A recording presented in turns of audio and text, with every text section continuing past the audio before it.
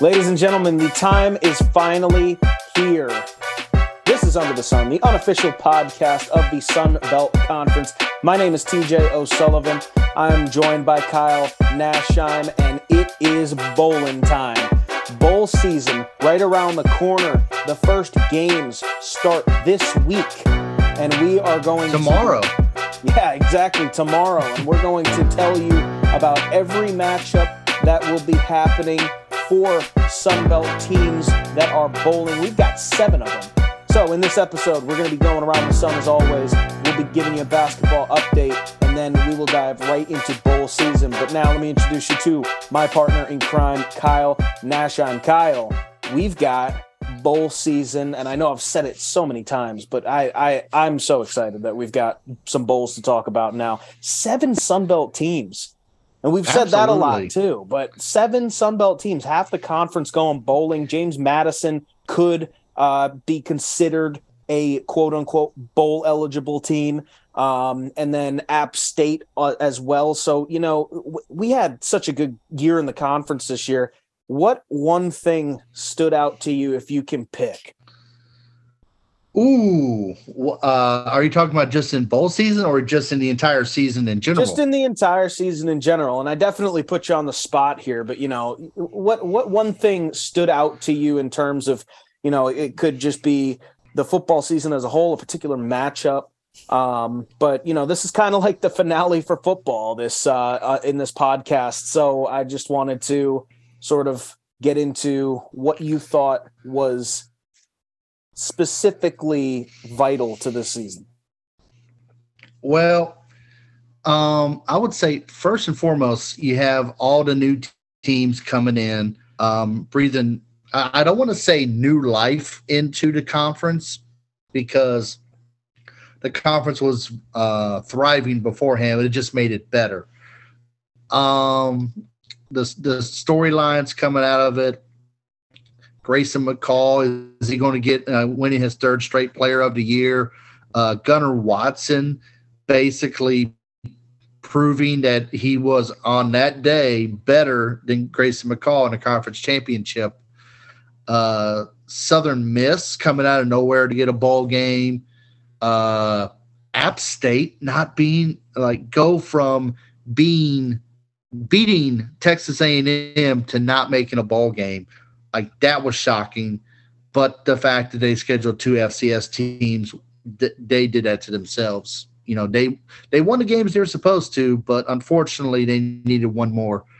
You know, the coaching staffs, the job Jamie Chadwell did, of course, with his past season, with all the injuries, all the new blood on defense, can't be overstated. I want to say the coach at Troy. You're going to correct me on his name, but you know, in his first season, John Summerall, yeah. So coaching his first season at Troy, losing a heartbreaking game to App State in Hail Mary fashion. That didn't define their season. That was the catalyst for their season all the way to the Sun Belt Championship. But here's an interesting stat, okay? Because you know me, and you know I'm going to find interesting stats, okay? Yeah, I know. Okay, so you said there were 7 teams bowling, okay? Yep. So in the Sun Belt Conference's first season sponsoring football in 2001, they had 7 teams total. Look at how the growth has just look at that growth. I mean, you know, the conference is 21 years old, went from 7 teams total to 7 teams bowling after they just added 4 teams. You know, I'm extremely happy, but the one thing that I wanted to bring up, you know, talking about storylines, you know, we could talk about individual performances too. I mean, take a look at Kalen Laburn, 1,000 rushing yards through 7 games. You could talk about Carter Bradley leading a team, South Alabama, who's historically not great at football, 10-win season. in their in this season. You know, they were ranked at one point. You know, that's a beautiful storyline as well. Southern Miss coming to a new conference, and now they're going bowling, and they shocked a lot of teams, almost pulled off the upset on Coastal Carolina. You know, and of course, Carlton Marshall becoming the NCAA career leader in tackles. And you pointed out to me after the show that I said sacks when we were talking to Gunnar Watson, and I was a little upset about that. But but what an accomplishment by Carlton Marshall, and just what a season for the Sun Belt. And I think it's safe to say they are the premier Group of Five conference. Absolutely. Potentially the Sun Belt East being one of the most competitive conferences in all of college football. Didn't I say when we first started this podcast that the Sun Belt East was the third best division in college in FBS? You did 100%. And I'm just curious, are there any lies detected? I don't know. I'd have to break down every division in college football, but I think that you're on the right track. So my thing is well, here's the thing, because you know when people talk about dominant divisions, like you could say the West was a dominant division. You had two teams 7-1, but the bottom of of that division was kind of lackluster. You had a situation where 3 or 4 teams, probably as late in the season as week 10 or week 11, who could have won the Sun Belt East. And James Madison would have won it if it wasn't for their transition from FCS. So, I mean, obviously the Big Ten East and the SEC West are obviously head and tails division-wise in FBS, but I think the SEC Sun Belt East, now with James Madison eligible next year, it's if you go into a season not knowing who can win it, you have a good division. I agree 100%. But before we get too deep into football, because we've got a lot of it to talk about, we're going to go and take a look at some women's volleyball. We'll take a look at some men's soccer as that wrapped up, some indoor track and field, and some other conference news from around the Sun Belt. So, without further ado, I'm going to pass it off to Kyle, and he's going to take us for a trip around the sun. All right, well, this is going to be the last segment. We talked about women's volleyball in action. Southern Miss defeated Western Carolina 3-2 in the National Invitational Volleyball Championship quarterfinals, but the Magic Carpet ride ended in Boston College, dropping a 3-1 decision to the Eagles. Southern Miss ended the season with a 21-12 record. Congratulations to the Lady Eagles. The AVCEA All-Region teams came out. 2 members of the Sun Belt were named honorable mentions in the Southeast region, with Majette Vedman of James Madison and Sophie Davis of James Madison getting honorable mentions. Emily DeWalt and Janelle Fitzgerald of Texas State were named to the Southwest region All-Region teams. Men's soccer, the College Sports Communicators Academic All-American teams were announced. First team, Louis Grasso from Kentucky and Ben Damage from Kentucky. Congratulations to them. Second team, Aaron Dink Garcia from West Virginia, Simon Carlson from Georgia State, Diane Drummers from West Virginia, and Tristan Jamu from Georgia State. United Soccer Coaches All-American teams also came out. Goalkeeper Casper Malls, Luis Grasco, and Etor Bygolfson from Kentucky made the first team. Milo Yosef from Marshall made the second team. Indoor track and field, Arkansas State participated in the Boo Rogers combined events and Crimson and Gold Invitational. Colby Idals shattered the school heptathlon record, totaling 5,703 points. Marshall hosted Morehead State this past weekend. Micah Elaine broke the 300-meter school record with a time of 38.44 seconds. Macy Majoy recorded a new school record with a 3.98-meter jump on a pole vault. And some more conference news. Football All-American teams, the Football Writers Association of America, landed James Henderson from Old Dominion and Mylan Tucker, kick returner from Appalachian State, on their second teams of All-Americans. And a scheduling update for future football opponents. James Madison signed a home-and-home contracts with Utah State and Miami of Ohio. The Dukes will host Utah State in 2025 and Miami of Ohio in 2028.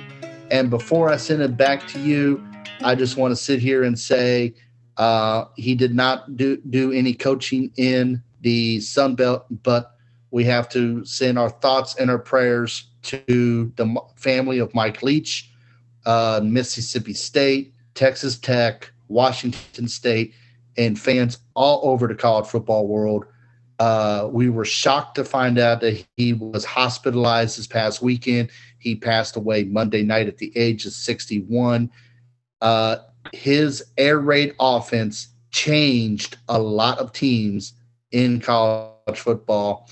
And when you have a coach like Nick Saban say, I enjoyed his conversations and I never knew what he's going to talk about, that's high praise. So, TJ, what's your thoughts on the legacy that Mike Leach left us?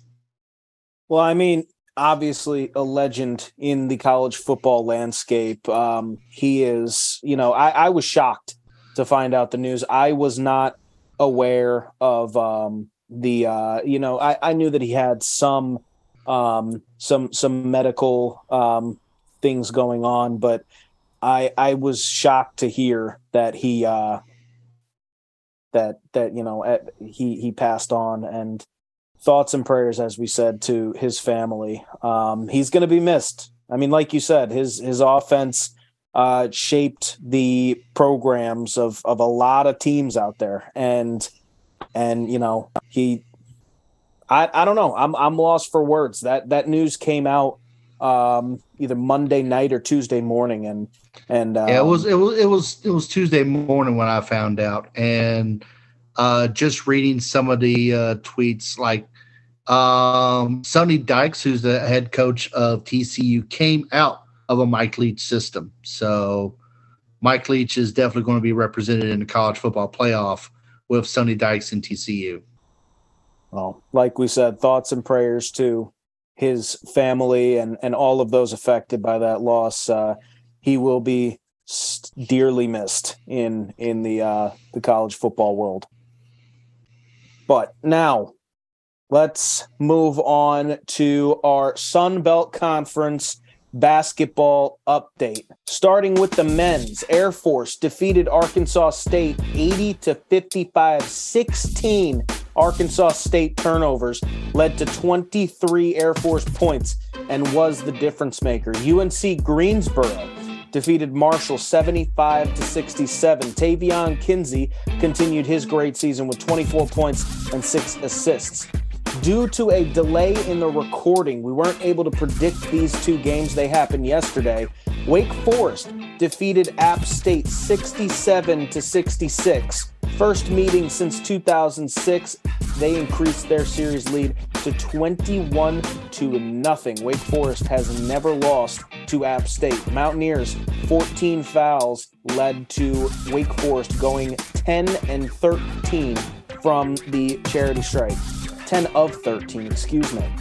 Number 19, Auburn defeated Georgia State 72-64. Auburn improved to 7-1 in the series and prevented the Panthers from their first win in the series since 2003. The Panthers actually led 31-28 at halftime, but their 25 fouls sent the Tigers to the line 30 times, converting 19 attempts. Southern Miss had a 10-1 start to the season.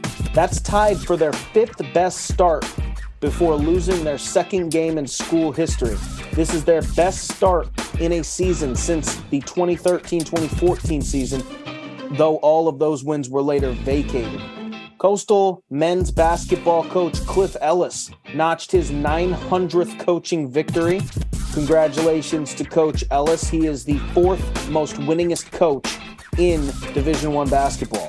College Basketball Insider mid-major top 25 update. Louisiana, who is 8-1 on the season, moved up 1 spot to 6th on the list. Southern Miss, 10-1, moved up 6 spots. They are now seated at the 12th spot. Marshall, who is 9-2 on the season, moved up to number 14 prior to their loss to UNC Greensboro. James Madison, 8-3 on the season. They are seated at 22, and Texas State received 12 votes and was the only other Sun Belt team to receive votes in this latest poll. Player of the week for the men, Tavion Kinsey out of Marshall. As we said, in their game against UNC Greensboro, he had 24 points and 6 assists. He is averaging 22.5 points per game, 6 assists, and 5.5 rebounds to go with 2.5 steals in wins over Duquesne and Robert Morris. This is his 2nd Player of the Week award. Moving over to the women's side. Tulane defeated Troy 103-100 in double overtime. After leading by 3 at halftime, both teams traded blowout quarters. Tulane took the lead on the back of a 33-12 third quarter. Troy rebounded to outscore the Green Wave 29-11 in the 4th to send it to overtime. Troy dominated the offensive boards, 30 offensive boards to Tulane's 16, but Tulane ultimately comes out with the victory. Alabama defeated Southern Miss 56-47. The Lady Eagles lost despite converting 16 offensive rebounds into 17 second chance points. Auburn also defeated Louisiana 81-41. The Tigers pulled away by outscoring the Raging Cajuns 21-3 in the 3rd quarter. Louisiana was held to just 12.5% from behind the 3-point line. Number 21 ranked Arkansas defeated Arkansas State 77-63 in the in-state rivalry. The Razorbacks won despite being held to 21.4% from beyond the arc. The Red Wolves were charged 2 technical fouls in the contest. Coastal Carolina, just tonight on the night of recording on Thursday, dominated Erskine 83-24, largely due to the Chanticleers holding Erskine to just 2 points in the 1st quarter. All but one player on the Chanticleers had points. Leading the way was Miriam Ricarte with 13 points off the bench. Arkansas State fell to North Alabama on Thursday, 82-68. This is the Lions' first season being eligible for the NCAA tournament after its transition from Division I. Northwestern State defeated ULM on Saturday, 79-52. The Demons had 30 defensive rebounds and held ULM to 1 for 14 from beyond the 3-point line. College Basketball Insider mid-major top 25 for the women. James Madison, 7-2 on the season, moved up to number 17. Old Dominion, 8-3 on the season. They entered the poll at number 19. Troy is 4-5 on the season. They dropped 6 spots to number 21. And Georgia Southern was the only other Sun Belt team to receive votes. They got 2. Your player of the week for the women's, Amari Young out of Old Dominion. She averaged 13.3 points per game and 8.3 rebounds per game in victories over Lincoln in Pennsylvania, VCU, and Norfolk State. And Kyle, that is your Sun Belt Conference basketball update. So now we got to go into predictions. Wait, hold on. Either I fell asleep through half of the entire episode, or we're going through predictions now. Yeah, where have you been? We just did the whole show. We're on the predictions. Did I say anything good? We got some stuff to work on. But no. We decided that we're going to start with basketball predictions this week because we've got 7 games to predict in football, and we're going to predict them as we go. We're going to give you a little insight about how the game is, how the two teams in each game stack up, and then we'll make our predictions at the end of each football game segment, if that makes sense. So we're going to start with basketball, starting with the men's. Toledo at Marshall. Toledo leads the series 38-23 in the all-time series. They lost to Toledo. Marshall did. They lost to Toledo 95-63 last season. Kyle, who do you have in that matchup? All right, so Toledo at Marshall. Toledo is currently 7-3 on the season. Their only losses is to George Mason, which is always a dangerous team, East Carolina, and shockingly enough, Kansas City. No, not the Chiefs. But on the other hand, Marshall, you have a player like Tavion Kinsey, just really doing damage to opponents. I think it's going to be it's going to be closer than last season, but I have Toledo coming out just a hair over Marshall. Yeah, I'm going to have to disagree with you. I think Marshall takes this one. Very competitive all-time series. You know, they've played a total of 61 games, and in this 62nd game, I think that, as you said, Tavion Kinsey is having a heck of a season. He's in mid-season form already. I think that he's going to do some damage. He's going to drop over 20 points, and I think that Marshall takes this one. Yeah, I think the reason why that they played so many is I think Marshall was a member of the MAC conference for quite a few years. So they played each other at least twice, maybe sometimes 3 times. So, but yeah, I can see Marshall coming up with the upset. It's definitely going to be a lot closer than last year. I agree. Which brings us to our next game, Rhode Island at Georgia State. Rhode Island's 94-59 victory last season gave them a 2-1 series lead in the all-time series. Georgia State has dropped the last 2 games in the series after winning in December of 2011. So, Kyle, who you got? Well, so considering the fact that a member of the Sun Belt already has a victory over Rhode Island this season, they lost to Texas State by 4 in their second game of the season, and they are what, 4-7 right now, last place in the Atlantic 10. I'm going Georgia State. Yeah, you know, something wants me to go with Georgia State here. You know, they're the defending Sun Belt champions. They've had quite a season last year, but URI, you know, me being from the Northeast, I just know that URI is a scrappy basketball team. Their defense is really good, and this year's no different. I am going to give the edge to Rhode Island, but it is going to be a closer game than a lot of people are expecting. Okay, I can definitely see that. Defensively, right now, Rhode Island leads is in second place in the conference, averaging 39.3 rebounds defensively. So I can see Rhode Island, if they continue to dominate the defensive glass, that I can definitely see them defeating Georgia State. But let's go on to the next matchup. College of Charleston travels to Conway to take on Coastal Carolina.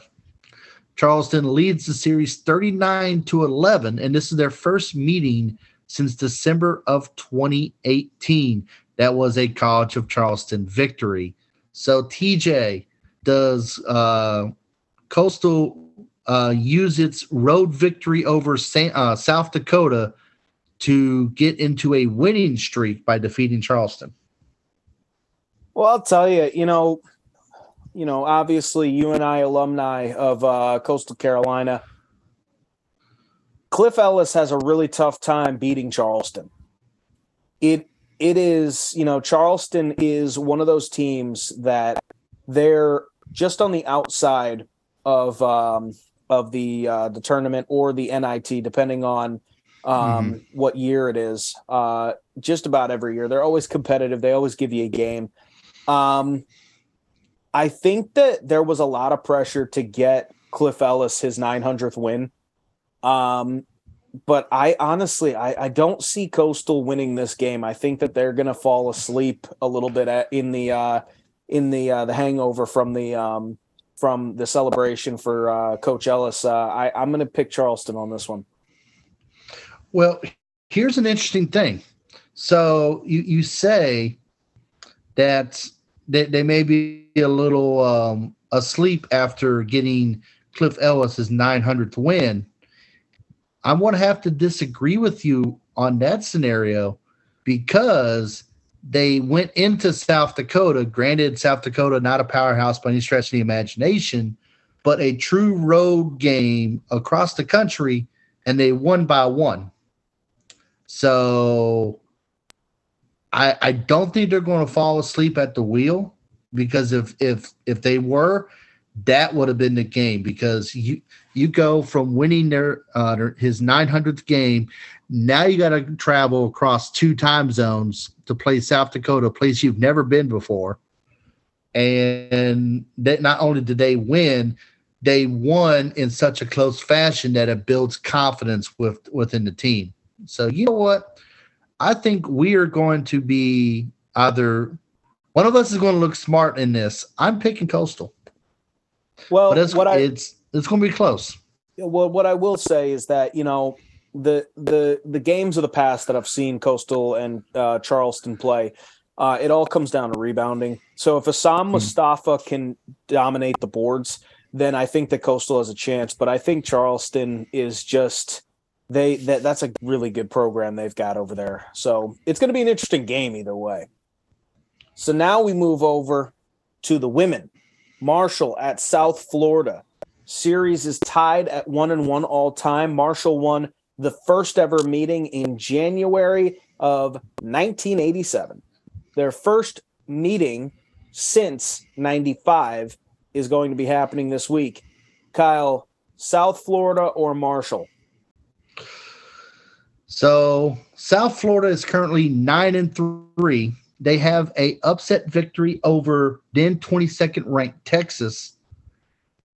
Beat TCU, beat Georgia Tech, barely lost to then 22nd ranked Michigan, lost to Villanova. Like I said, their only losses on the season are to NC State, Michigan, and Villanova, all teams that were ranked at the time they defeated. South Florida, I think it's going to be South Florida, and to be honest, I don't think it's going to be close.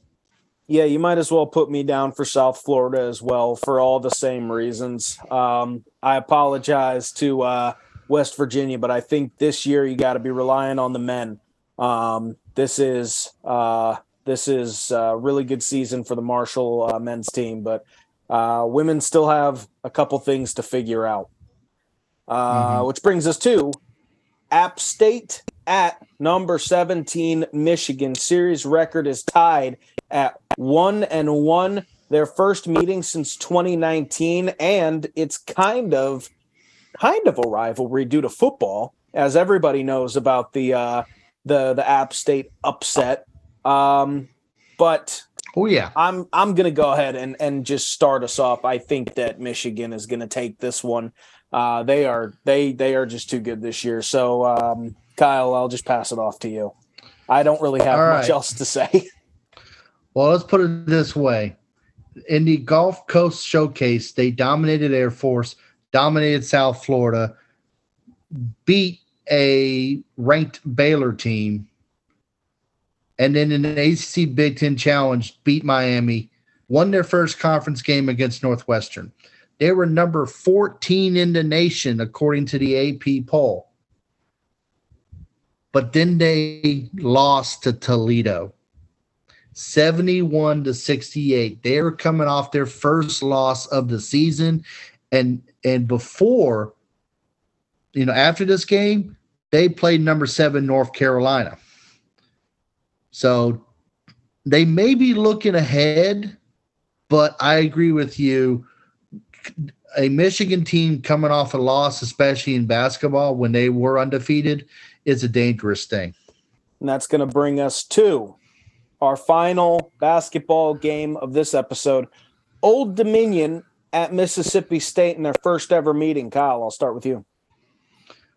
All right. Mississippi State hasn't really played a grueling non-conference schedule. They do have a dominant victory over ULM, but they have lost 2 times this season. Once to South Dakota State, which in women's basketball isn't as big of a shock as it would be in men's, because South Dakota State has been very good, and they lost to Nebraska in overtime.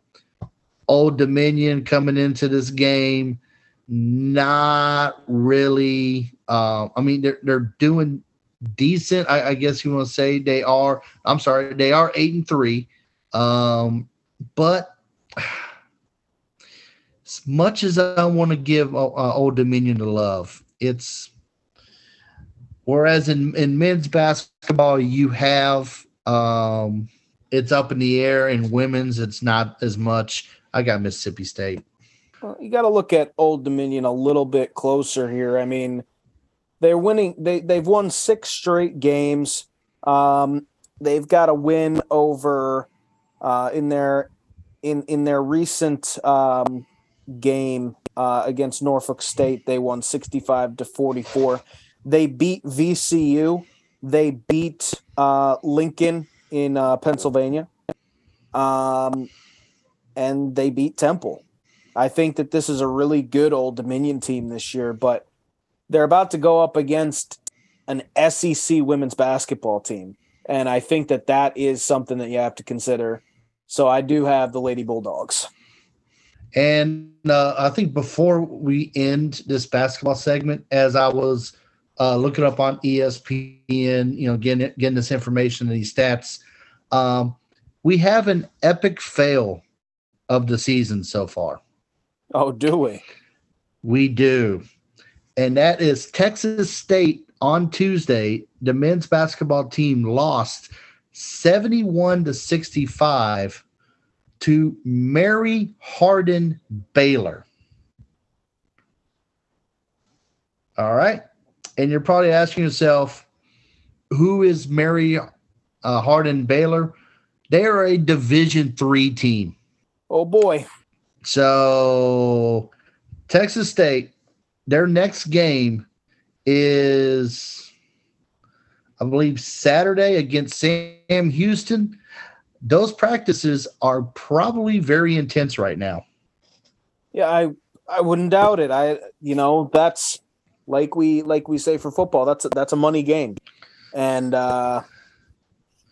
just could not get the job done. But that is all we've got for basketball.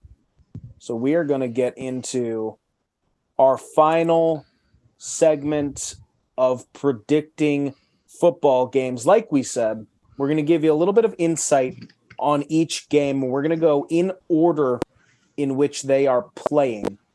So, Kyle, I will let you take it away for our first bowl game on the docket. All right. Thank you so much. And this is a bowl game that is definitely near and dear to both of our hearts. TJ, you were down there last year calling the game for WCC Radio. It is the Cure Bowl, sponsored this year by Duluth Trading Company. Sees Conference USA champion Texas San Antonio taking on the Sun Belt champion Troy Trojans. This is the first ever meeting between these two schools. Texas and San Antonio making their 4th bowl appearance. They are 0-3. Troy making their 9th bowl appearance. They are 5-3 and currently on a 4-game bowl winning streak. Their last bowl loss was to Central Michigan in the 2009 GMAC Bowl. But Troy is 0-1 against ranked teams in bowl games That Central Michigan game being the 0-1. Texas San Antonio is ranked number 22 in the nation. ESPN matchup predictor has UTSA with a 56% chance of winning it. Well, the one thing that jumps out at you with both of these teams, and we're going to give you a little bit of a briefing on UTSA because you guys know about Troy. We've been talking about Troy all season. But the one thing that sticks out to you when you look at these two teams, look at the games they won and the games that they lost. They have the exact same season. Both Troy and UTSA lost their first game, won their second game, lost their third, and then went on a 10-game winning streak. UTSA, starting September 24th, they have not lost since September 17th against number 21 Texas at the time. They are the Conference USA champions, defeating North Texas on December 2nd. And taking a look at this roster, some of the leaders on this Roadrunners squad, quarterback Frank Harris, he's having a heck of a season. 3,865 passing yards. He's got 31 touchdowns, 7 picks, which is something to be concerned about going up against a really good Troy defense. But nonetheless, he's having a really good season and a 71.1% completion rating. These are Grayson McCall numbers right now. So, but he is also a dangerous runner. He has amassed 588 yards and an additional 9 rushing touchdowns. So responsible for 40 on the year. So now we're getting close into the Lamar Jackson territory in terms of touchdowns responsible for. So dual threat quarterback, pair that with Kevorian Barnes, the running back. He's got 713 yards on the season. He's got 6 touchdowns. Brendan Brady, another running back who has 699 yards on the season and 9 touchdowns. And then another 9 touchdowns from Frank Harris, as we already said. So 3 guys that you got to look out for on the ground. Looking at the receiving core, they've got 2 guys who are either over or just about at 1,000 yards. Zachary Franklin, wide receiver, he's got 86 receptions for 1,100 yards, 14 touchdowns. He's averaging over a touchdown a game. And Joshua Cephas, who's got 985 yards and another 6 touchdowns. So this is, I think, a much better offense than Troy. And I'm saying that after we just watched them decimate Coastal Carolina. But Coastal Carolina's defensive secondary has been having problems all year. I think that this is going to be a really good matchup between a really good offense and a really good defense. The strengths are going up against each other. The weaknesses are going up against each other. So I think that this is going to be a really tight game. Yeah, I agree with you. And like you're talking about the ground game with 24 rushing touchdowns, just with 3 guys. This is a ground game that has hit 200 yards in 5 of its last 6 games, and a passing attack that has thrown for over 220 yards in every game this season except a blowout over Rice. This is something this Troy defense is going to have to deal with. And also, when they get into third down conversions, they are 50% on converting for third down. That is a dangerous team. When you are converting half of your third downs, that Troy defense is going to have to put them in situations where they're 3rd and 5, 3rd and 6, 3rd and 7. And, not only that, like their offense, they average 486 yards a game. Troy only gives up 325. So something is going to have to give. UTSA typically gives up 400, and their defense, that's a little less than what Troy normally does. So I think this is going to be an offensively heavy game, but UTSA has proven that they can score quickly, and Troy has proven they can score quickly as well. So now we got to get into our prediction for this game. I will start things off this time. And you got to look at, I just noted, the fact that these two teams have the exact same season, basically. They're both conference champions. They're both 11-2 on the year. UTSA is 8-0 in conference, which is more than we can say about Troy, who went 7-1. But look at the notable wins for UTSA. Or actually, let's start with notable games, okay? Their first 3 weeks of the season, they go up against number 24 Houston, number 21 Texas. They lost in triple overtime to Houston to start the year. They lost 37-35. 2 weeks later, up against number 21 Texas, they lose 41-20. And in that game where they ended up getting pretty handily defeated, Frank Harris only had 222 passing yards. And that is kind of a theme. You'll notice that the scores get closer depending on Frank Harris's performance. 273 passing yards against Western Kentucky, and Western Kentucky ended up losing that game, but only by 3 points. 238 yards for Frank Harris in their win against North Texas, their first win on October 22nd. That was a 4-point game. 285 yards the next week at UAB. They get the win, but it's in double overtime, 44-38. So this game is going to come down to whether or not Frank Harris can produce. And I'm telling you right now, Troy is one of the best defenses in the nation. So my pick is going to be Troy. They have to shut down Frank Harris. And I think that this is a really talented Roadrunners team. This is a rags to riches program these past couple of years, a la Coastal Carolina starting in 2020. But I think that this is going to be just like that team in 2020 for Coastal Carolina. They lost in the bowl game to a really good Liberty team, and I think that UTSA is going to suffer the same defeat. So I agree with you that they're going to have to stop Frank Harris. I don't know, when you are holding the ball, I think the one key to this game is going to be penalties. UTSA was penalized 90 times, and they averaged almost 60 yards of penalties a game. So if you had the fast-paced offense, it's going to lead to higher penalties.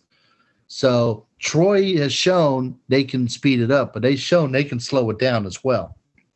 So it's going to be close. I think it's going to be close going into the fourth quarter, but I got to agree with you. I'm picking Troy. So Troy, we are both picking the Trojans to defeat the Roadrunners. That game is happening tomorrow. We're recording this on Thursday. This game is kicking off at 3 p.m. on Friday, December 16th on ESPN in Orlando, Florida.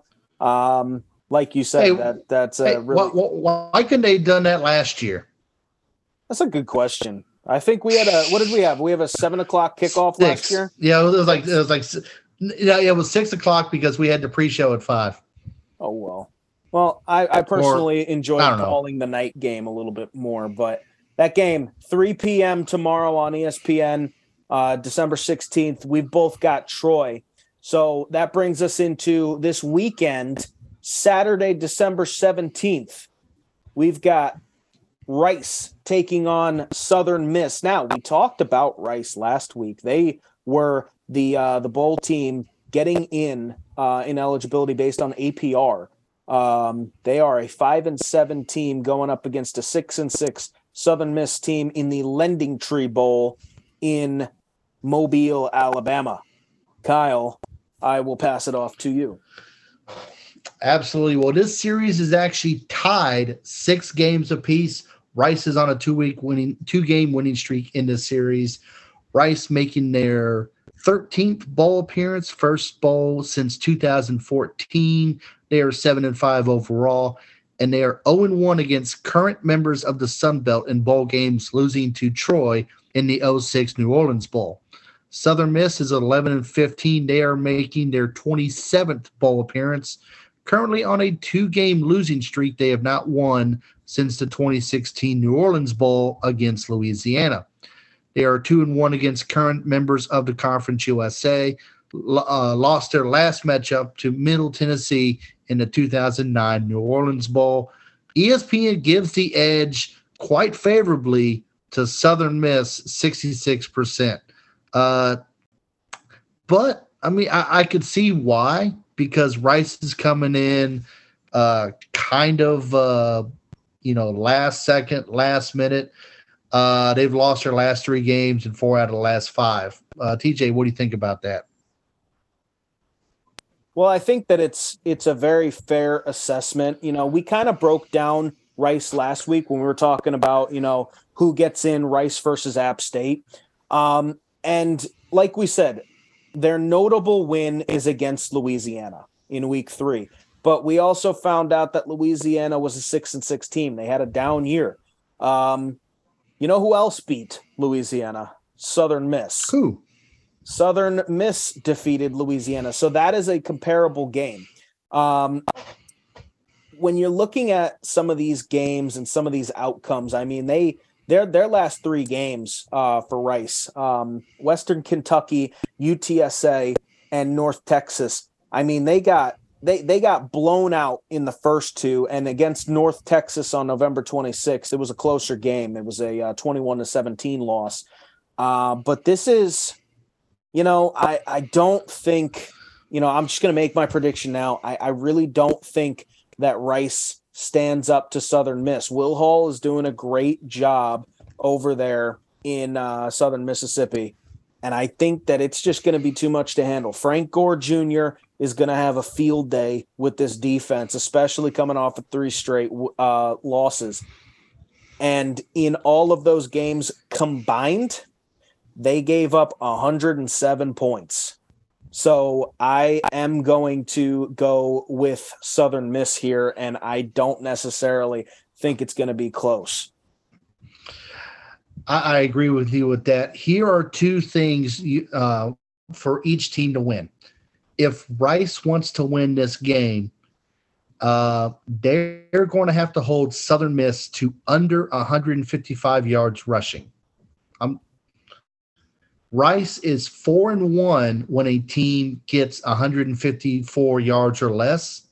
They are 0-6 when they hit more than 155. So for Rice, game plan, stop the run, only allow less than 155 yards. If they can do that, Rice has a shot.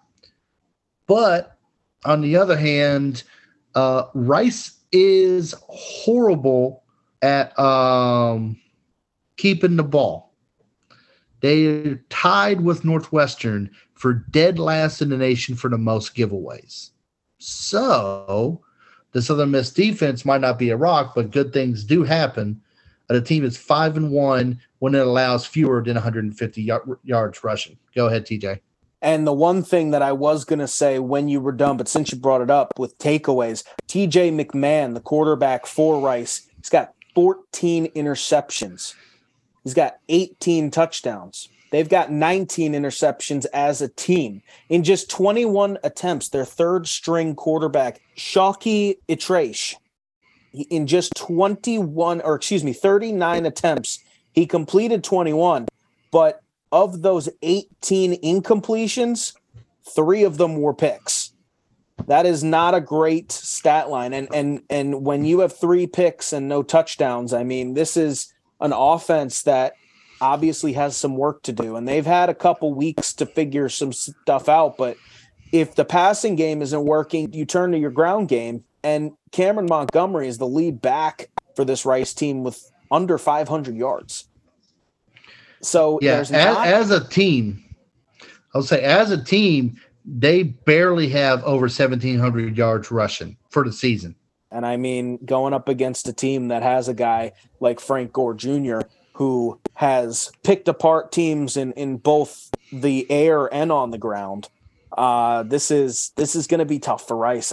So who do you have in this one, Kyle? I want to hear your pick. I got Southern Miss. I think Rice is going to come out strong in the first quarter. They're going to prove that they're not just happy to be there. Then Southern Miss is going to wake up, realize that they're about to lose to a 5-7 team, and they're going to put their foot down vehemently hard in their chest, and it's just going to be a runaway. So this prediction segment, starting off pretty boring. We're both picking the Sun Belt teams in both of those matchups with Troy, and we're going with Southern Miss, which brings us to our third game on the docket Monday. Oh, hold on. DJ, did you tell them when this game was being played? I did not. I apologize. Saturday, December 17th. Kickoff is at 5:45 p.m. on ESPN in Mobile, Alabama. Tune in. Obviously, we're gonna need to we're gonna need to see what exactly happens in this game. But we both got Southern Miss in the Lending Tree Bowl. So now we're gonna go to Monday, December 19th, in a place where you and I are pretty familiar with, in the Myrtle Beach Bowl in Conway, South Carolina, Brooks Stadium on the campus of Coastal Carolina. We've got the Marshall Thundering Herd taking on another team that I'm very familiar with, the University of Connecticut Huskies. Both teams coming into this game, or excuse me, not both teams. I can't read. Marshall coming into this game with an 8-4 regular season. UConn 6-6 on the year, and UConn having a bit of a magical season this year. Their notable win is against Liberty, where they actually beat Liberty in a really close contest, 36-33, before dropping the final game of the year to Army. So, Kyle, I'll pass it off to you. Give us a little bit of insight on this matchup. So it's crazy that game against Liberty got them bowl eligible. And I want you to think about this while I am given the bowl matchup. How is Jim Mora Jr. not on every Coach of the Year list? Because prior to this year, they have won since 2015 10 games. Hadn't had a winning season since 2010. Didn't play in 2020 because of leaving the American and of COVID. And their 2019 victory over UMass was the lone win against an FBS team since the middle of the 2017 season. So I want you to think about that as I go through this. Marshall has won the only meeting, and this occurred in the 2015 St. Petersburg Bowl. Marshall, they are making their 19th bowl appearance, 12-6 overall, currently on a 3-game losing streak. This is their first bowl matchup against a team that is currently an independent. UConn 3-3, currently on a 2-game bowl losing streak. Their only matchup against a current member of the Sun Belt was that 2015 St. Petersburg Bowl. ESPN's matchup predictor giving no love to the Huskies. Marshall has a 80% chance of winning this game. TJ, wow. What you got?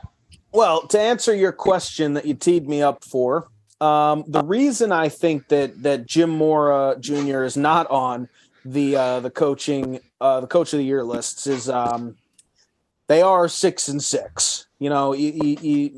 I think that what he's done this year has been fantastic. It's been great for the school. I'm currently in Connecticut right now. I think that everyone seems a little bit happier right now, which is nice. But I mean, you got to look at these wins. I mean, you got the heated rivalry of Central Connecticut State University. That was a win, 28-3. They follow it up with 3 straight losses to Syracuse, Michigan, and North Carolina State. Now, those are 3 good football teams this year. But Syracuse and North Carolina State, I want to take a look at in particular. Those are considered middle of the pack, top 25 teams. They, in those 3 games, I'm not going to talk about Michigan because Michigan is Michigan. They got blown out 59-0. But in those 3 games, they gave up 148 points and they scored 24. And that's tough. If you, and we are talking about UConn. I'm not gonna say that UConn stands a chance against those 3 teams on any given year, but I will say for Coach of the Year's standpoints, that might be why. Okay, yeah. See, it's you're talking about their schedule. When you're an independent, you basically have the entire FBS to pick from, and when you're a team who just returned to being an independent in the 2021 season, you have to take those guaranteed games like a Syracuse, a Michigan, and NC State. They know they probably weren't going to win those games, but you beat Boston College, you beat Liberty, you beat Fresno State. Those are teams that are going bowling. Boston College is not, but it's still an ACC team that they're defeating and a regional rivalry. Like in basketball, that's a big time game.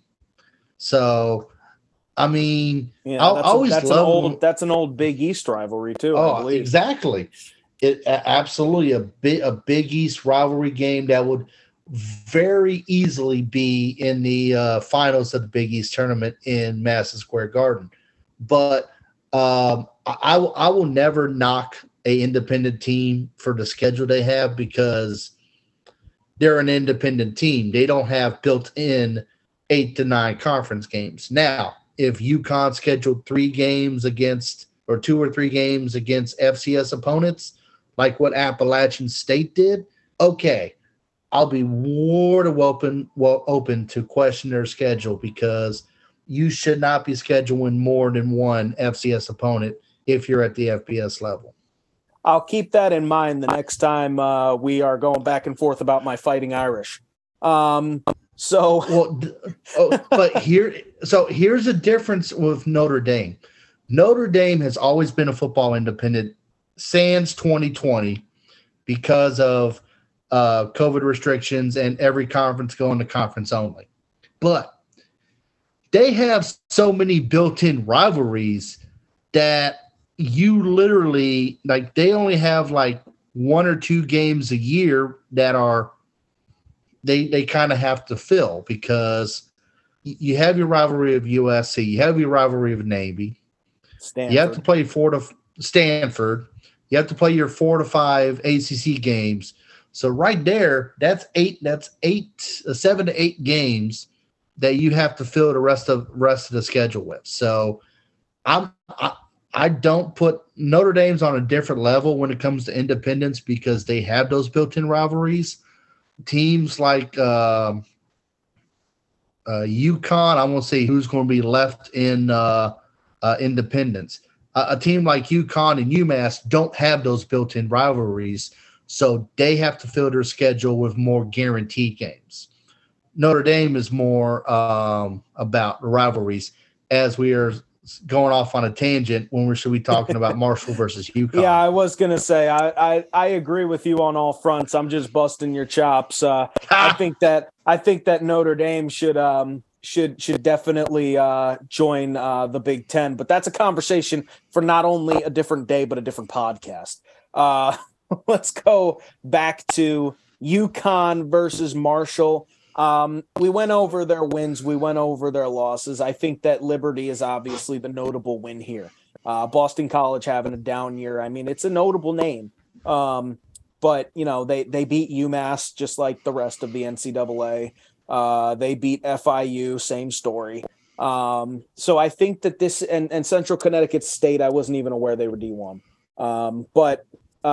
Yeah, I'm kidding, obviously. But they have 6 wins. They're bowl eligible. I don't think that they're going to stand a chance against Kalen Laburn and the Thundering Herd. I mean, Cam Fancher, dual threat quarterback. Kalen Laburn, one of, if not the best running back in the nation, in my opinion. He's got the Robinson from Texas to beat out, and a guy from Illinois as well. But there's also a guy from Pitt that's pretty good. I'd put him in the top 5, though, for sure. He's an explosive back, and I think that UConn's going to have a tough time dealing with him. And then you've got a great receiving core from Marshall. So I think that the magic of UConn ends here, and I think that Marshall is going to come away with this victory. And I've got those 3 first Sun Belt Bowls going to the Sun Belt Conference. Here is the key to the game. All right. 3rd down. UConn is 37.7% on 3rd down conversions. Marshall is first in the nation in 3rd down stops. So if UConn is to win this game, they have to convert on 3rd down. Do I think that will happen? Maybe once, maybe twice, but not thrice. Marshall going to win. But I think it's going to be a low-scoring game. I think that's where I will disagree with you. I think that this is going to be a high-scoring game, but I think it's going to be one-sided. I think that Kalen Laburn's about to have his Heisman moment after the voting, and he's going to go off for. I'm here's the bold prediction, since we're both picking Marshall. The bold prediction is I think that Kalen Laburn's going to have 3 touchdowns. So there it is. That's the prediction we were all waiting for, obviously. Obviously. Yeah, but that game kicks off at 2:30 p.m. on December 19th, this Monday on ESPN in Myrtle Beach, in Brooks Stadium, a place you and I are very fond of. Catch that game. Hold on. Technically, it's Conway. Technically, it's Conway. I apologize. They're gonna be beating a pinata of me at Tongi's tonight. Thank God I already have it ready. I can just drive it up there. Oh, thank goodness. So now we've got our 4th bowl game kicking off at 9 p.m. on Wednesday, December 21st. We've got Western Kentucky going up against the Jaguars of South Alabama in the R+L Carriers New Orleans Bowl in the Superdome. So coming into this game, Western Kentucky 8-5 on the season. South Alabama with their magical 10-win season. They're 10-2. Missed out on representing the West in the Sun Belt Conference Championship due to no fault of their own, other than Troy just won out as well. So this is, in my opinion, this is the 3rd best team in the Sun Belt this year, behind James Madison and Troy. And now we've got Western Kentucky. Break this down a little bit for me, Kyle. We're going to break it down. South Alabama is 1-0, winning their only meeting in 2013. This is the Hilltoppers' 11th bowl appearance. They are 7-3 overall and have alternated wins and losses in their last 4 games. 1-2 against current members of the Sun Belt, ending Appalachian State's undefeated bowl streak last year in Boca Raton. South Alabama looking for its first bowl victory. They are 0-2, first bowl appearance since 2016. ESPN's matchup predictor giving the edge to Western Kentucky 58-7. This is a matchup that I think is definitely going to turn some heads when it comes to offensive play. Both offenses are averaging over 424 yards a game. So, TJ, what you got? Well, what I've got here is Western Kentucky's got a really good quarterback in Austin Reed. He's got 4,247 yards and 36 touchdowns. He is responsible for 44 touchdowns. He's got another 8 on the ground and 199 yards on the season rushing. You look over at the rest of the roster. I mean, their leading rusher is Kyle Robichaud. He's got 496 total rushing yards on the season, and another 492 coming from Davion Irvin Poindexter in 107 attempts. He was their lead back on this season in terms of carries. They each had 3 touchdowns. So that tells me that this is a pass-oriented offense. You look at Troy, or excuse me, not Troy. You look at their schedule and look at their notable games that they play. We will start with Troy on October 1st. They lose that game. They're conference champions. You got UTSA. They have an 11-2 season. They're conference champions. They lose. You've got North Texas, who lost to UTSA, but they won their division. They lost. In fact, they got blown out 40-13. Auburn, SEC team on the schedule on November 19th. They get blown out 41-17. And the last game of the season, they actually won, but it was against Florida Atlantic, and it went to overtime, and they won by a single point. So I don't know. I'm not sure. This is going to be a tough game for the Hilltoppers, who actually they beat Troy last year, or excuse me, App State last year in the Boca Raton Bowl. But this was that was a much different team. This is an 8-5 Hilltoppers team going up against a South Alabama team that has absolutely nothing to lose and absolutely everything to play for. This is the best season in the program history. This is, South Alabama's campus is buzzing right now. They take a lot of pride in their football team's success this year. Western Kentucky, I think, is going to have a really tough time with this game. What do you think about this matchup? Well, you were talking about Austin Reed for Western Kentucky. He is a veteran quarterback. He was a quarterback at West Florida at Division II. West Florida is a strong power in Division II before fitting in nicely at Western Kentucky. But it's not about just passing the ball. This offense runs well enough to mix it up. It might have been a bumpy finish, and then it had a blowout loss to Auburn. But the one thing that's really going to be interesting for this Hilltoppers team is their defense. They're the definition of high risk, high reward. It depends on what day it is. They are either forcing a lot of fumbles and locking receivers down, or it is open season in the secondary. So Western Kentucky is going to have to really lock that in. If you look for South Alabama's, LaDamian Webb running for over 1,000 yards and 13 scores, Carter Bradley, but and the Jaguars really didn't have too many problems surviving games against teams, but they haven't been easy. So it's definitely going to be. And you look at South Alabama; they've only allowed 19.4 points per game.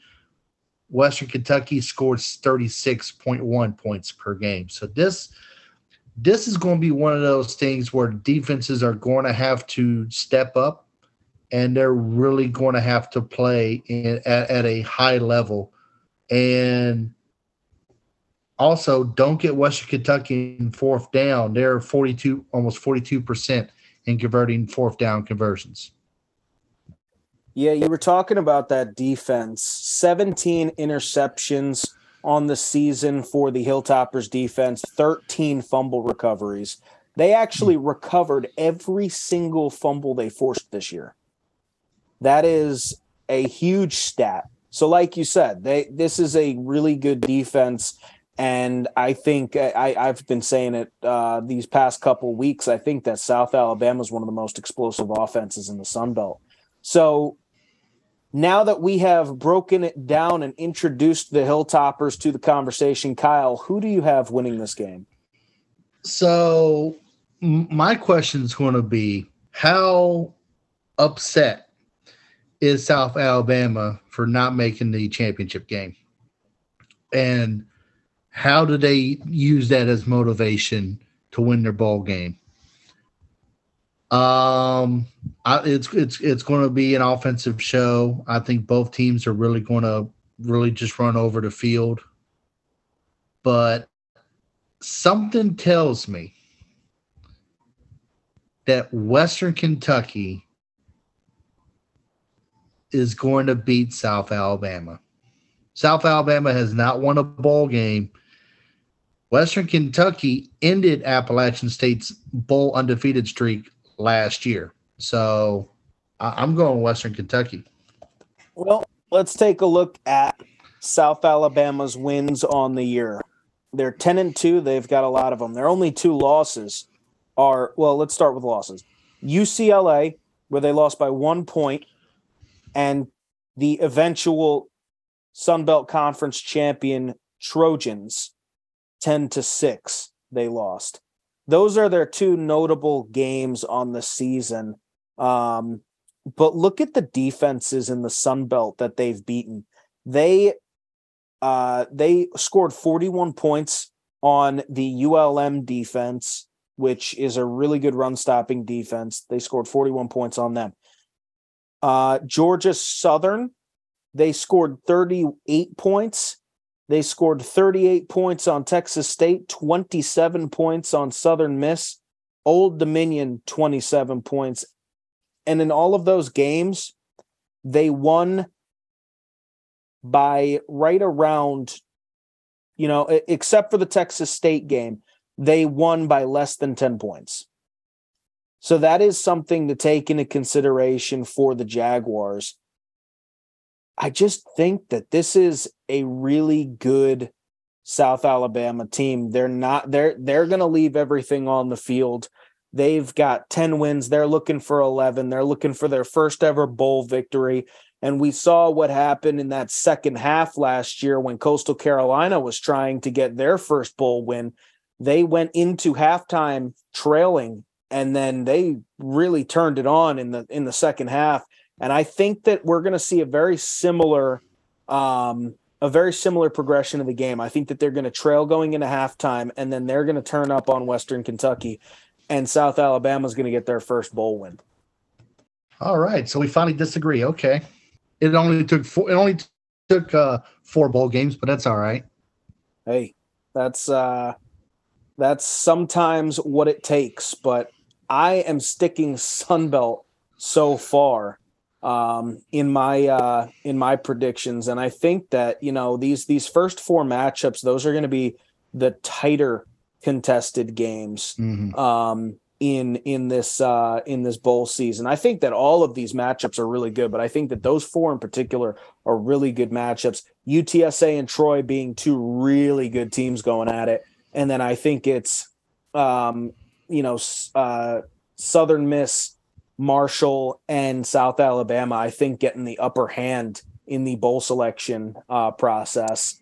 So all in all, great matchups in those first 4, which brings us to our number 5. 9:00 p.m. kickoff for the New Orleans Bowl in the Superdome on ESPN on Wednesday, December 21st. Keep forgetting to say that. But now we move to Friday, December 23rd, our last game before Christmas in this bowl season for the Sun Belt. We've got the Louisiana Raging Cajuns going up against the University of Houston. Louisiana coming into the game 6-6. Houston coming in 7-5. This is the Radiance Technologies Independence Bowl, taking place in Shreveport, Louisiana, so not a far drive for the Raging Cajuns. 3:00 kickoff on ESPN. Give me a breakdown, Kyle. Absolutely. Houston leads the series 6 games to 3, but in their last meeting, Louisiana won to break a 6 game losing streak. Overall, in the bowl games, Louisiana making their eighth bowl appearance, 5-2 overall. They're on a 3 game bowl winning streak.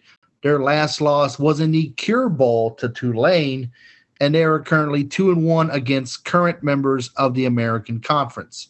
Houston, they are making their, I want to make sure I do my math correctly, 30th bowl appearance, 12-16-1. Here's an interesting stat. Since making the 2015 Peach Bowl as the Group of Five representative, Houston is 1-4 in bowl games. This is the first time they are meeting a member of the Sun Belt in a bowl game. ESPN matchup predictor, they're giving Houston the edge, a 65% chance to win this game. But I'll say this, Louisiana started with Ben Woodridge at quarterback, but he had a season-ending injury. Chandler Fields has really picked up the slack for the Raging Cajun.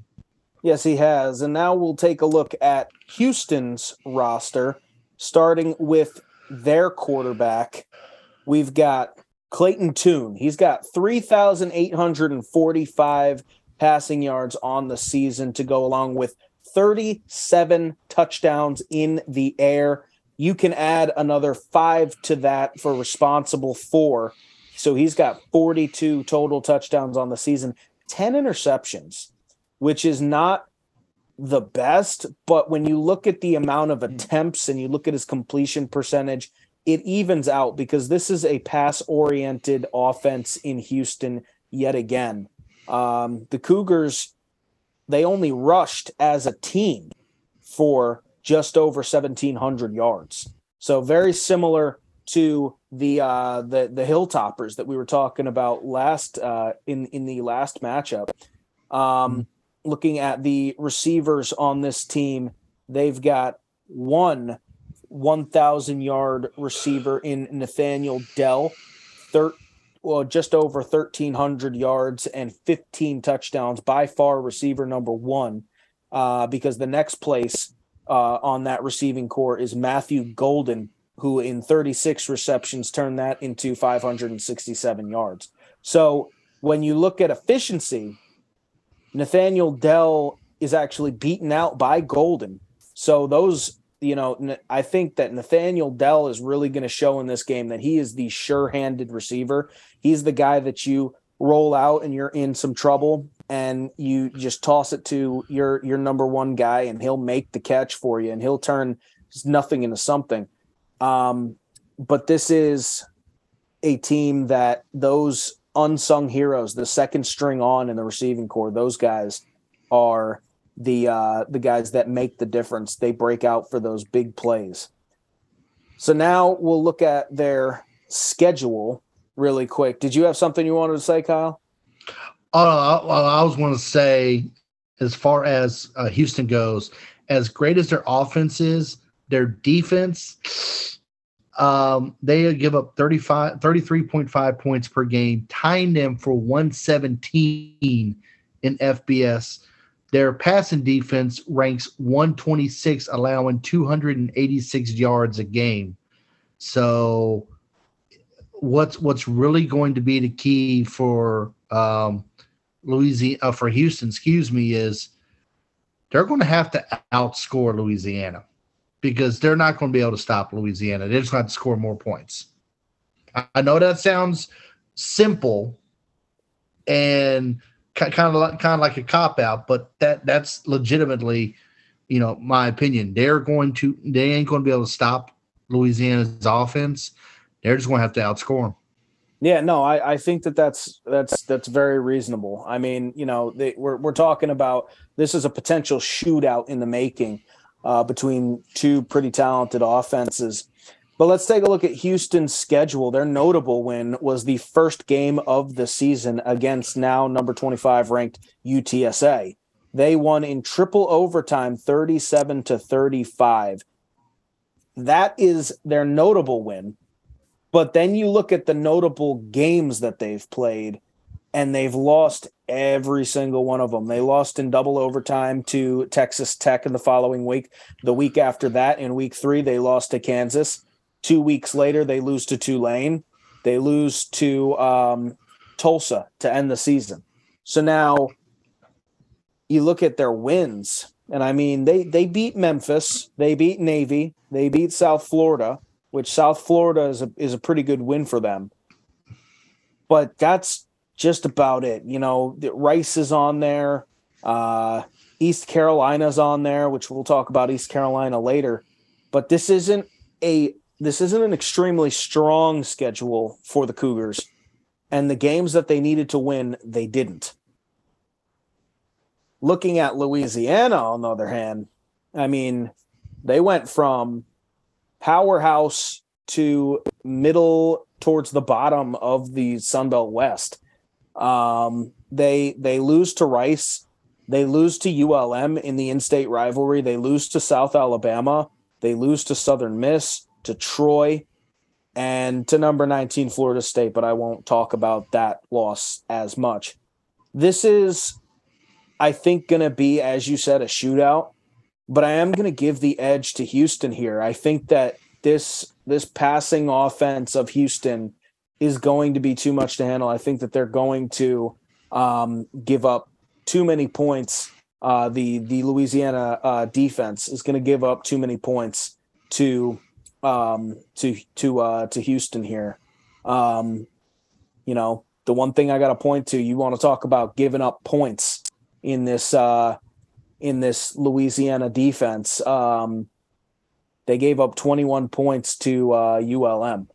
They gave up 3 touchdowns to them, and that ended up being the difference. They lost by 4 points in an in-state rivalry game, and ULM's offense was not great in this season. It was their defense that I was raving about. So this is going to be a tough game for Louisiana. I think that Houston pulls it out. Actually, I have to agree with you. I think, as I said earlier, I don't think Louisiana can outscore Houston. But as I'm looking up and down their stats, here's one thing that really caught my mind.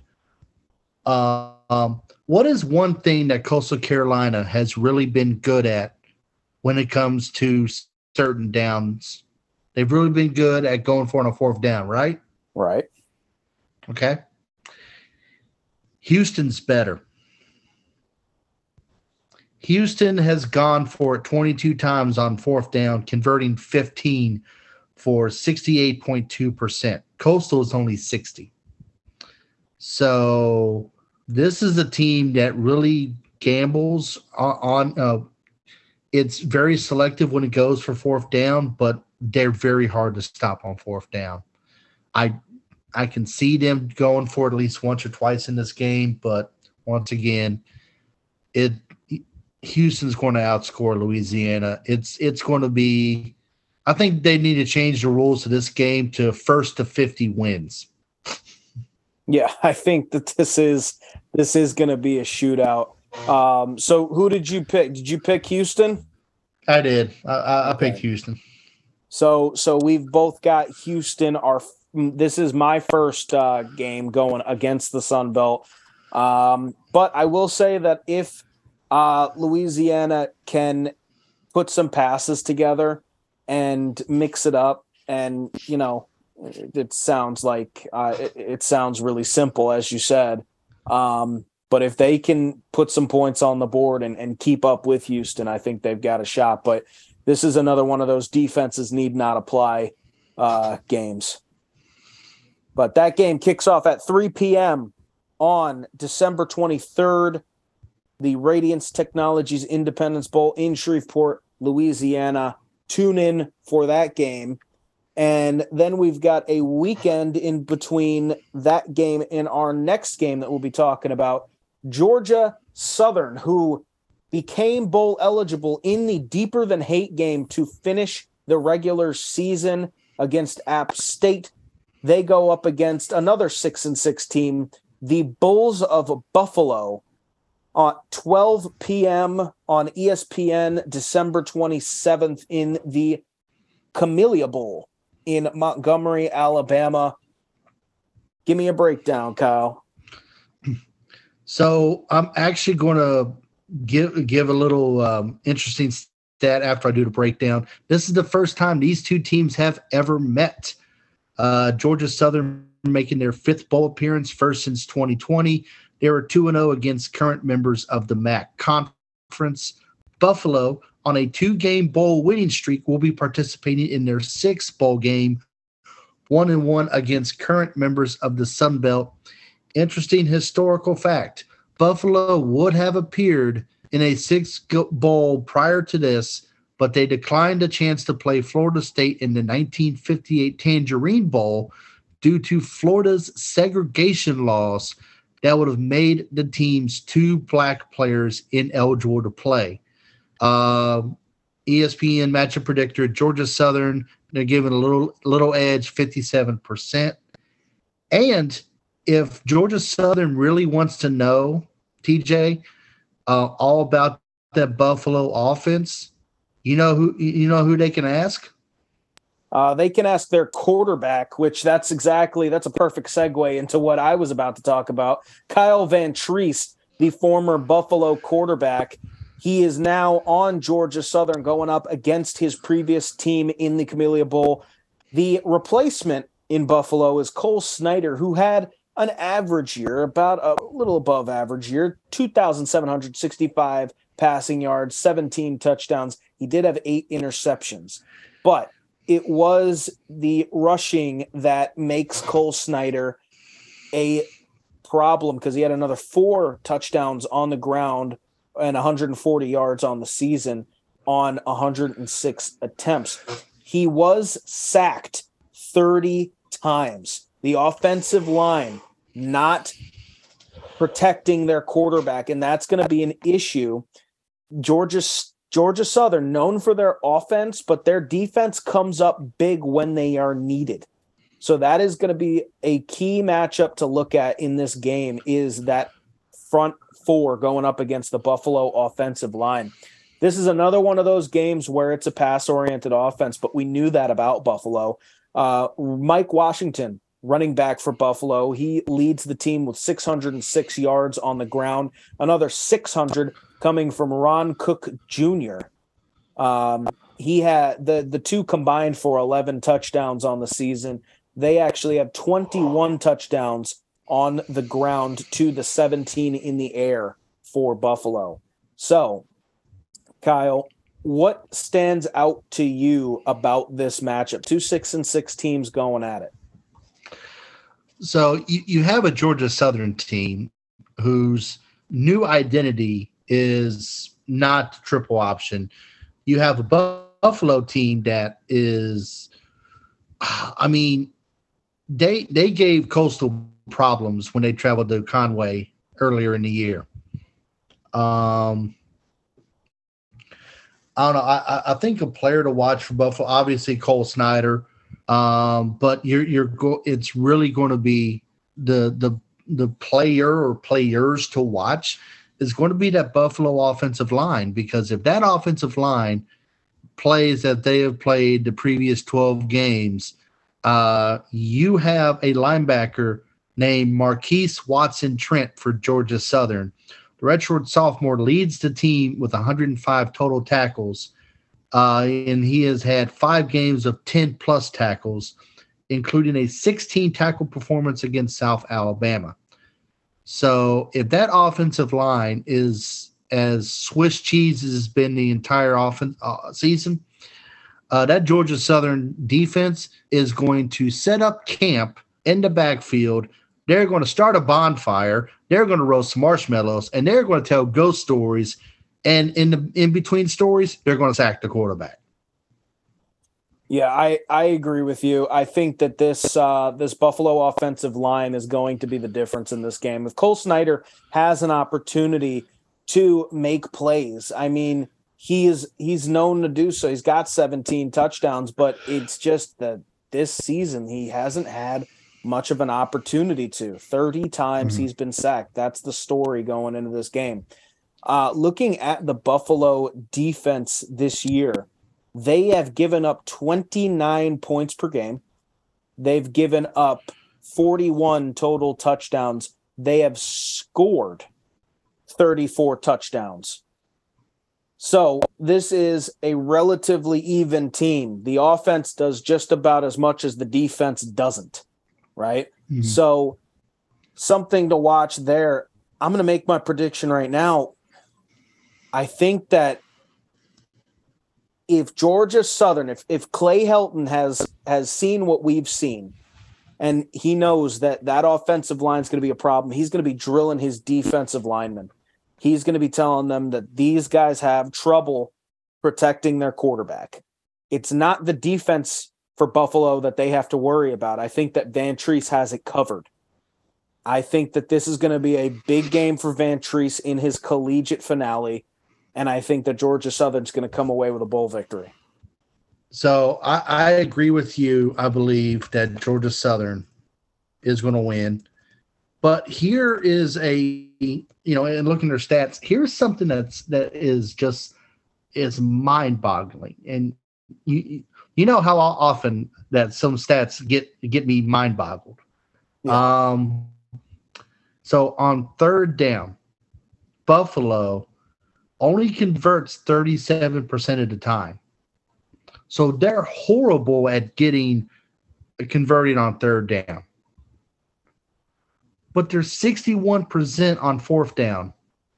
How in the world does that make sense where you're horrible at picking up a first down on third, but you can pick it up on fourth? Like, I've seen the fourth down number be higher, but normally it's about 5-6%. Well, they must be Queen fans. They must perform better under pressure. Oh, got him. There you go. I'm trying to take your spot for the pun guy. That's, I'm pretty proud of that. Yeah, you were learning well, Grasshopper. I think that's the second time you've told me that in this podcast. Okay, well, don't learn too well, okay? Otherwise, I'll be out of a job. I'll try. Okay. But we have one more bowl left to go. Well, you didn't make your pick. Yeah, I did. I made it at the beginning. I said Georgia Southern's going to win. Oh, that's right. I'm sorry. Well, you were too busy thinking of that pun to pay attention to me picking the game. That's true. Okay. See, like I said, you still have to. Oh, Lord. We're both picking Georgia Southern. That game kicks off at noon on December 27th on ESPN. All of these games are on ESPN, by the way.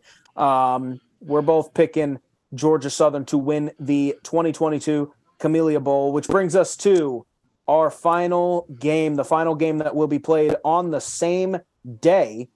It's going to be East Carolina versus Coastal Carolina, battle for the Carolinas. That game kicks off later that day at 6:45 on ESPN. Coastal going into that game 9-3. East Carolina going into that game 7-5. Kyle, give me a breakdown. So this is the first time these two teams have matched up. This is Coastal's third bowl appearance. First meeting against a member of the American. Coastal is famously 1-1, both games in the Cure Bowl against Liberty. East Carolina is going to be in their 21st bowl game.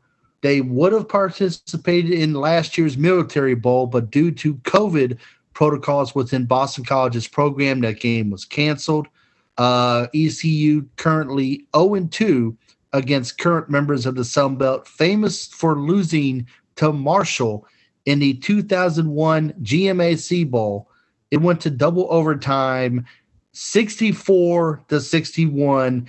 Defenses left after the first quarter. And ECU is, according to the ESPN matchup projector, 64.5% on ECU's side. But TJ, let me tee you up with this. Coastal, it's been a tumultuous couple of weeks.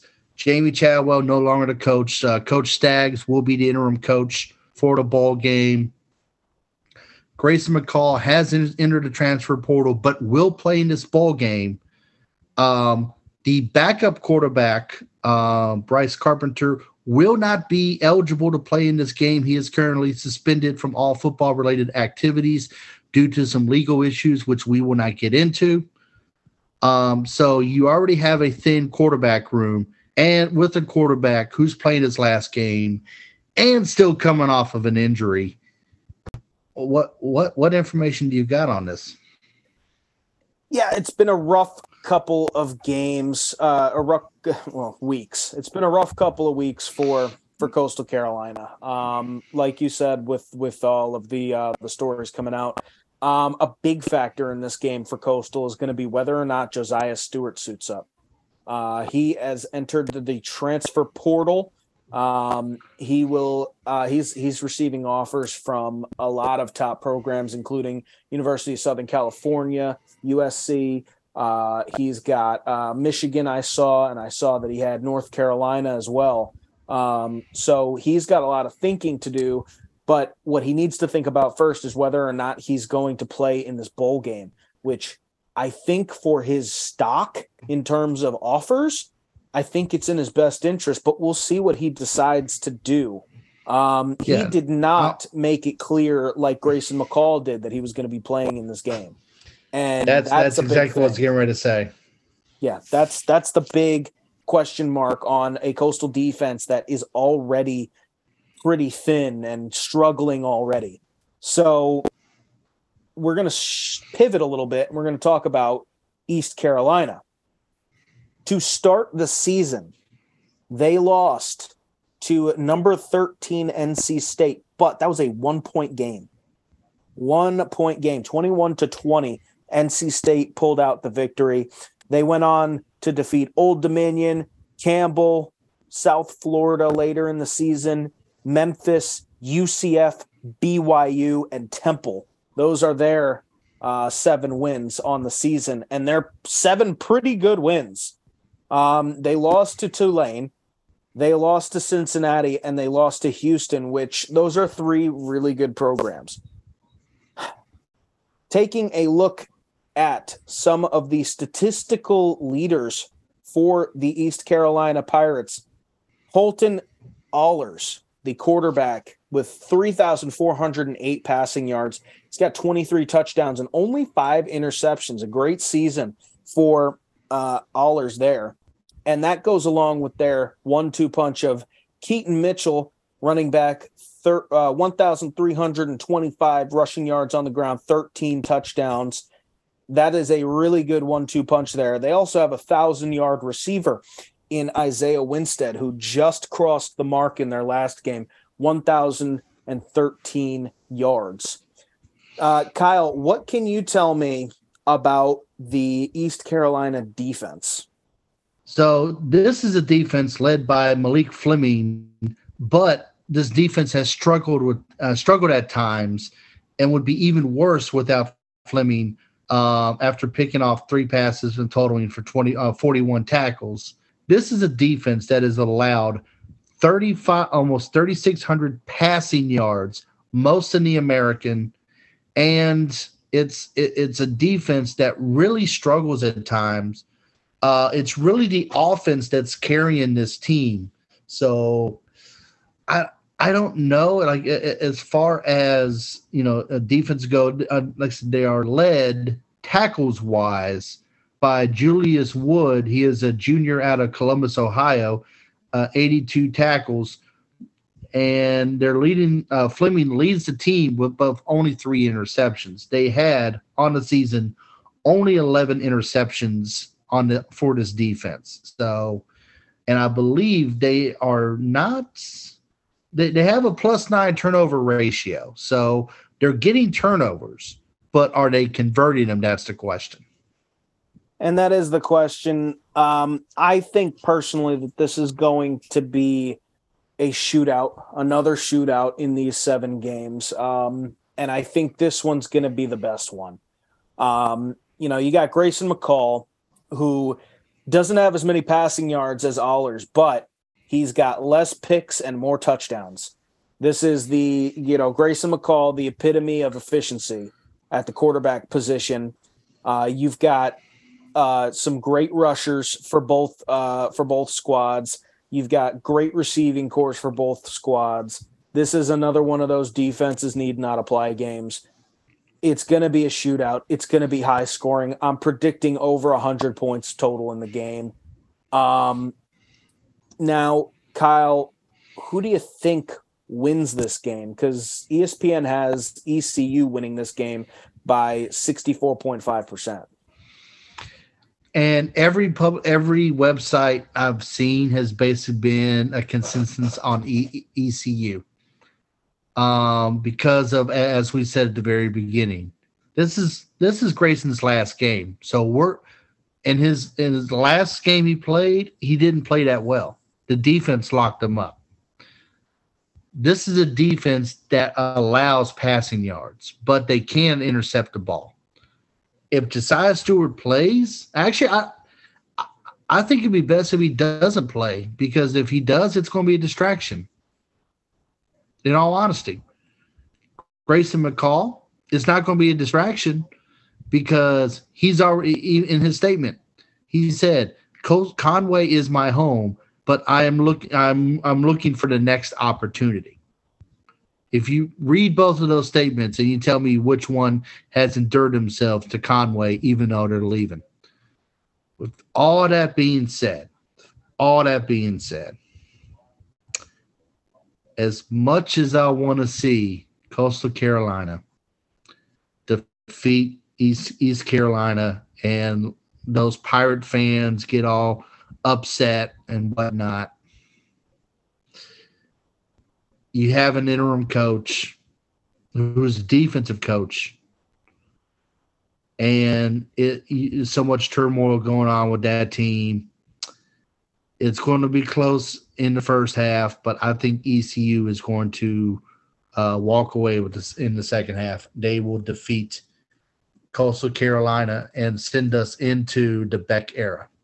So, final game that we get to predict for the football season, unless we do the college football playoff, which, that's still up in the air. Last Sun Belt game we get to predict. Yeah, we might do that one for fun, but it won't count towards predictions. Yeah, that's fair. East Carolina, great offense, mediocre defense. Coastal Carolina, great offense, pretty terrible defense this past year as opposed to years past. Like I said, it's going to be a shootout. I think there's going to be a lot of points scored between both teams. But I want to bring up something, an intangible that nobody's thinking about. I guarantee you. Grayson McCall was not cleared to play in the championship game until that morning. He was not participating in football activities. What he did on his own time, staying up and staying in shape, is on him. But he, for all intents and purposes, walked into that game without getting a whole lot of game reps, if any at all. And you saw what happened in the second half of that game. He made it a closer game. When he started to see it, he started to get back into it. He made things happen. Mm-hmm. This is an East Carolina team that doesn't get a whole lot of turnovers, and this is a quarterback that barely gives up any. Grayson McCall is going to be the difference maker in this game. I think he's going to pick apart that defense. I think if Coastal's defense can at least keep the Pirates at bay, they've got a shot. I've got Coastal in a close one. Okay. I mean, honestly, I can see Coastal winning it. But this is the first time that you really have like this kind of turmoil with the Coastal program. There's so much uncertainty with the program. And to be honest, this kind of uncertainty has doomed greater programs than Coastal. So I forgot. I knew I forgot to say something, and you reminded me of it. There have been reports all year that Grayson McCall and Jamie Chadwell were button heads. There's been reports all year. They haven't really made it to the mainstream media, but I've got sources on campus that tell me that Grayson McCall and Jamie Chadwell weren't really seeing eye to eye towards the middle of the season. I don't think that it's going to lead to a bad relationship, but what I will say is that Grayson McCall, based on his letter to the fans saying that he was entering the transfer portal, is a little ticked off that Chadwell left when he did. He said that he is playing in the last game. He made sure that he said that he's playing in this last game. He's not leaving earlier than the bowl game. He's finishing his season. I have a feeling that this locker room is going to be on a mission. I really do think, and Grayson McCall in particular, this is a guy who could have he could have not played in the championship game. He could have not played in the bowl game, healed up, and went to the Power 5 next year. Mm-hmm. But he wants to play. Grayson McCall, if nothing else, is a gamer. Oh, absolutely. We have never said anything to the contrary on the show. We have, and even when we were with WCC Radio, we even said that, even though we were at that time, we're kind of biased because we're with Coastal, but some could argue that we're pretty biased on this show, but I mean, we try not to. We have picked against.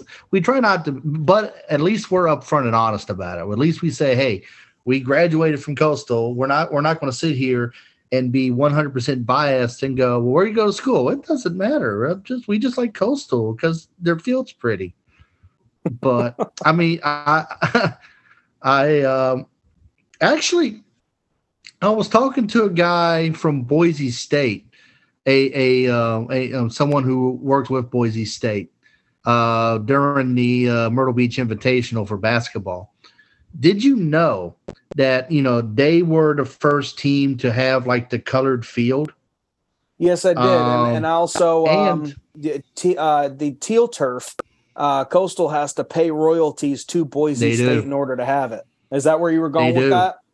That's exactly where I was going with it, because he told me that and I went, that's interesting, because just think of the schools like Eastern Washington, and I think Eastern Michigan has like a gray field, and then Coastal Kansas has a blue field. Yeah. They do? I believe so. I'm sorry. I'm thinking about a video that I saw with the Kansas player was laying down in the end zone. They have blue end zones. My bad. Oh yeah. Okay. That's one thing. But yeah. No. I mean, I honestly, that was the smartest thing that Boise State ever did, because they were the first to do it. Trademark it. If you want to put any color on your field other than the end zone and logos, you got to pay us. So that smart business decision. Well, bold predictions and a colors history lesson from Kyle Nashheim himself, the Nash of Sully and Nash. But that's all we've got. Coastal, East Carolina, they kick off at 6:45 on December 27th in the Ticket Smarter Birmingham Bowl in Birmingham, Alabama. Tune into that game. That's all 7 of the bowl games that we've got, and that is all we've got in this episode. So, absolutely, I do want to say one more thing before you send this off, and I just want to make this very quick. Me personally lost a close friend of mine, and we love talking football, NFL and college. So, Tom, miss you.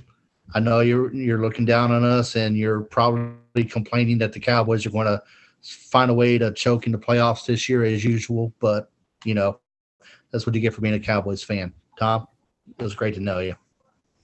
Well, this episode, let's go ahead and dedicate this episode to Tom. He was a very good friend of Kyle's, and I was a member of a fantasy football league with him. I still am, and he's still winning games. Winning games from the grave. It's without changing his lineup too. That's still funny. I think he beat me. He beat me in the He last. did. Yeah, he did. Which I'm a little upset about. But we miss you, Tom. This episode's dedicated to you. Kickoff for Sun Belt Bowl season starts tomorrow, Friday at 3 p.m. for Troy UTSA. And then we've got a lot of games going through the 27th. That's all we've got here on Under the Sun for this week. Next week, we'll dive a little bit farther into basketball, and we're going to go over some of these games that have been played already. But for now, my name's TJ, that's Kyle, and this is Under the Sun. Happy bowl season. We'll see you next week.